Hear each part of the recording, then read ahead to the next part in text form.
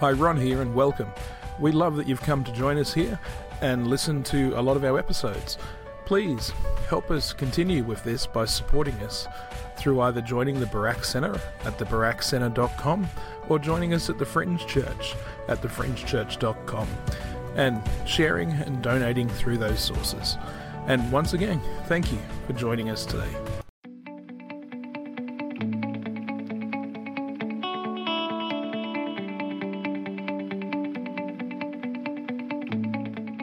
Hi, welcome to Fringe. I'm Ron.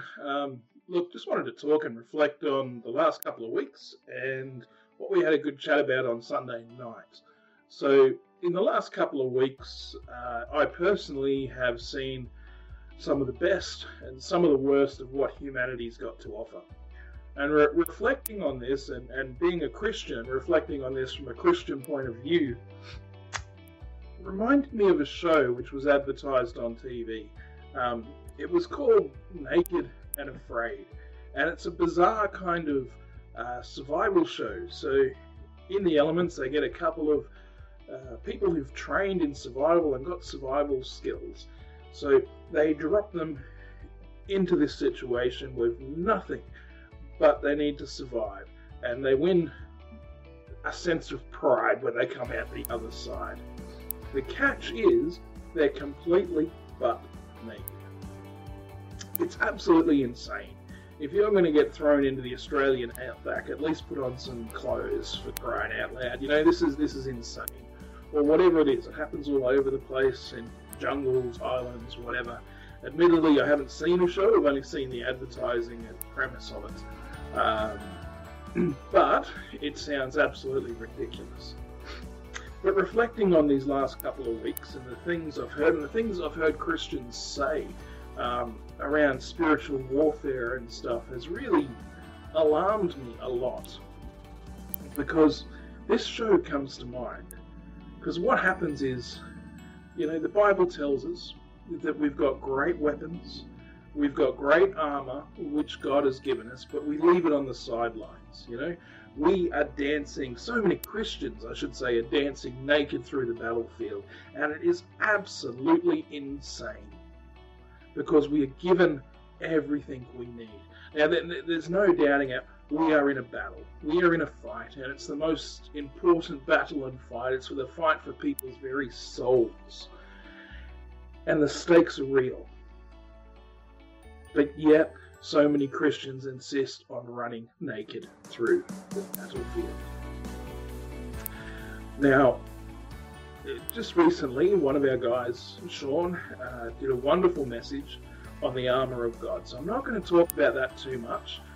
Look, guys, read Ephesians 6, and it'll give you a bit of a rundown. But the big thing I want to see, like some of the, I can't say, but some horrific things where people have done horrific things to other people, I've come across in these last couple of weeks.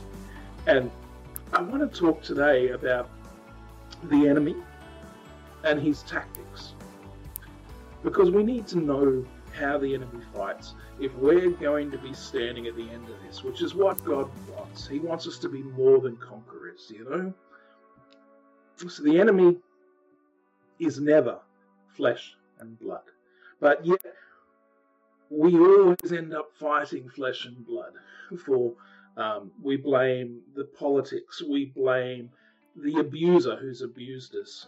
We blame and fight all these people who are doing evil things. You know, our exes, the government, all this sort of stuff. But when we break it down, they are not and never the enemy. They may have done some truly evil things, and at the end of the day, they need to be accountable for what they did and suffer the consequences of that. Don't get me wrong. But what happens if us Christians look at and fight the principalities and the things, the mindsets, and whatever it is which creates that process or that thought pattern in the first place? That is the true enemy, and that is the enemy we need to be focusing on. Not the little skirmishes, but we need to get to the root cause of the problem. How do we do that?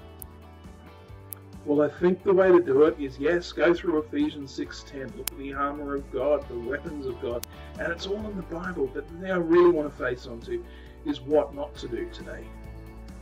How the enemy fights, what he will do, and what he will do to stop us. Because we need to stop fighting the wrong enemy. Now, one of the things I saw was absolutely horrific. We came across, didn't see it, but thank goodness. But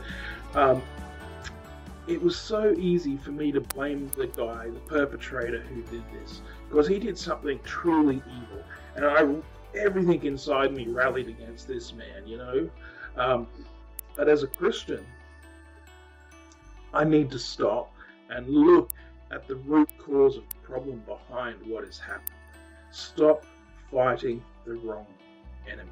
God wants us to stand, and just stand in the way of this and say enough is enough. Not today, not on my watch. You don't take any ground. We get this crazy idea about the gates of hell in church, and we get this fearful thing like the gates of hell are chasing us. They're gates, they're standing there, but you know what? We're meant to be attacking them. We're meant to be raiding the gates of hell. We're meant to be pulling people out from behind that. We need to be releasing people from addiction, depression, anxiety, victimization, whatever it is which is holding them back, and letting them free in the name of Christ. And you know what? It's not a difficult thing to do. Really, a lot of the time it just comes down to love and looking for the root cause of the problem. Never the flesh and blood. Never the people themselves. The good news is our enemy is a defeated foe. It really isn't that difficult. We need to make a stand. We need to come together. The Bible teaches us how to fight and how our enemy fights. So why the heck do we dance naked through the battlefield when we're given every weapon and every resource that we need? Some of the enemy's greatest weapons, and this is one I want to look at, is the first one I pull up is lies. He lies and lies and lies and lies. He will lie to you about God and who God is and how big God is. He will lie about you and tell you that you don't have it in you, that you don't have enough, you don't have what it takes. Well, I'll stand here today and tell you you do. Because Christ is in you. He said that we will do greater than he. Wow. How heavy is that? But the enemy will lie about God, he will lie about you, and he will lie about other people. He will try and destroy our relationships.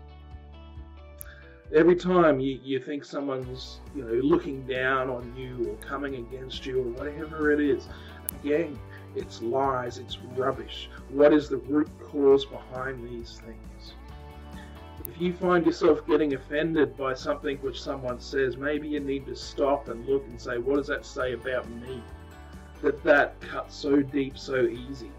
Have I got stuff there which isn't dealt with, which I need to deal with? One thing that we are, and the Bible says that we are magnifiers. We magnify everything, but so often we magnify the wrong thing. It's easy to prove. So who has thought about a problem, an issue in their life, and they thought, this is going to do some real damage, this is going to end me, this is traumatic, and then nothing's happened, or it's been little? How often have we heard, people saying, oh, I made a mountain out of a molehill? Because we naturally magnify. Now, what the enemy will do is he will try and get us to magnify the wrong things constantly, to magnify the evil in that person instead of the principality behind it. He will get us to magnify the wrong things again and again. In the Bible it tells us that there was this army went forward to look at the enemy, and they said, we look like grasshoppers compared to those giants. Where the enemy got them to magnify the wrong thing, because God was with them and they were more than conquerors. They got through. We just magnify the wrong stuff all the time. What if you magnified your self-worth? What would it look like? What if we magnified God and made him appear to us as big as he really is? What if we magnified each other and built each other up? One of the other tools which is used by our enemy a lot is isolation. He wants to separate us out.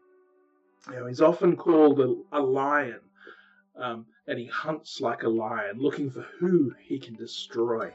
And have you ever seen a lion hunt? What they will do is they'll separate off the weak or put the pressure on and try and separate the pack and get the ones who are elderly or young or injured and devour them. Well, our enemy works the same way.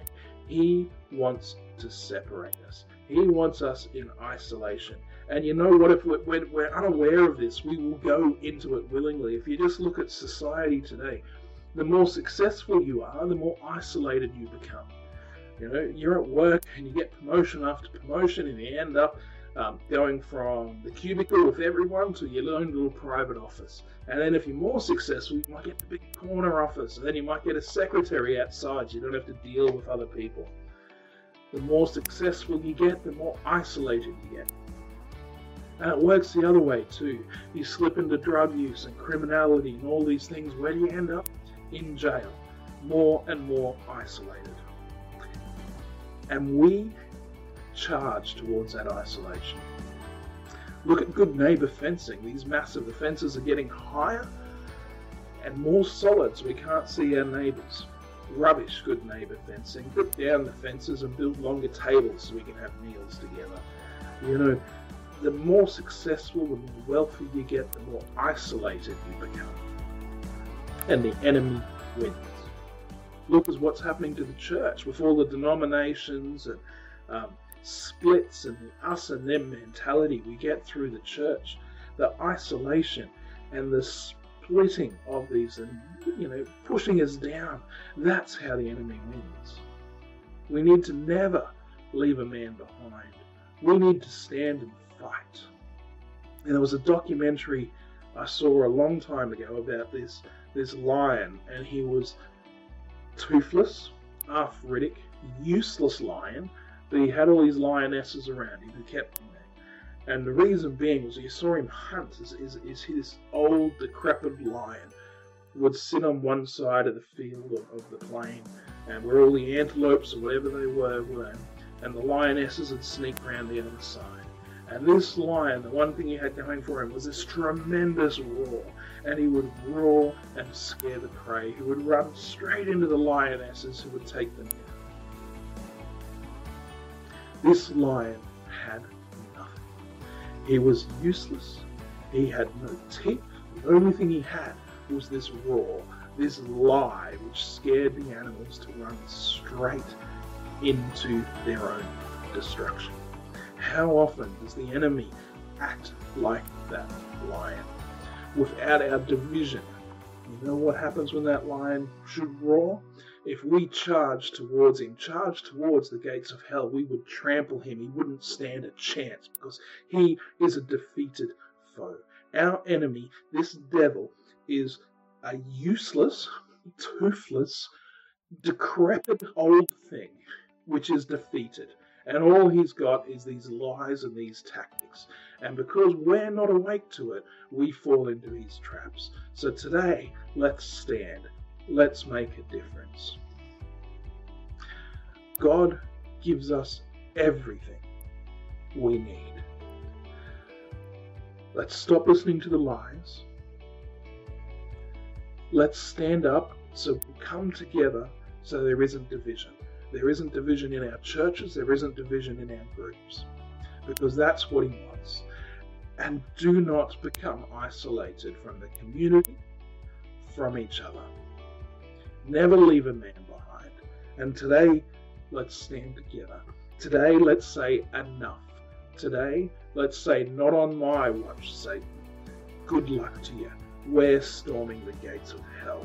and we're bringing people out. We might see the worst of humanity and the best, but enough is enough because we stand together and we've got the numbers. You know one thing? We are multiplying all the time. Christians are growing. But something to keep in mind, they're not making any more demons. We are outnumbering them. If we can learn these few things to stop listening to the lies, stand together, stop the division, we are more than conquerors. It was a great night where we dived into this message. And look, I encourage you, if you're curious at all, come along to one of the fringe cells and check it out. It's not like any church you've ever been to before. Your input counts. Every voice counts. And we'll discuss and dive into what you want to know. And become a family and stand together. All right, thanks for now. We'll see you again soon. Bye.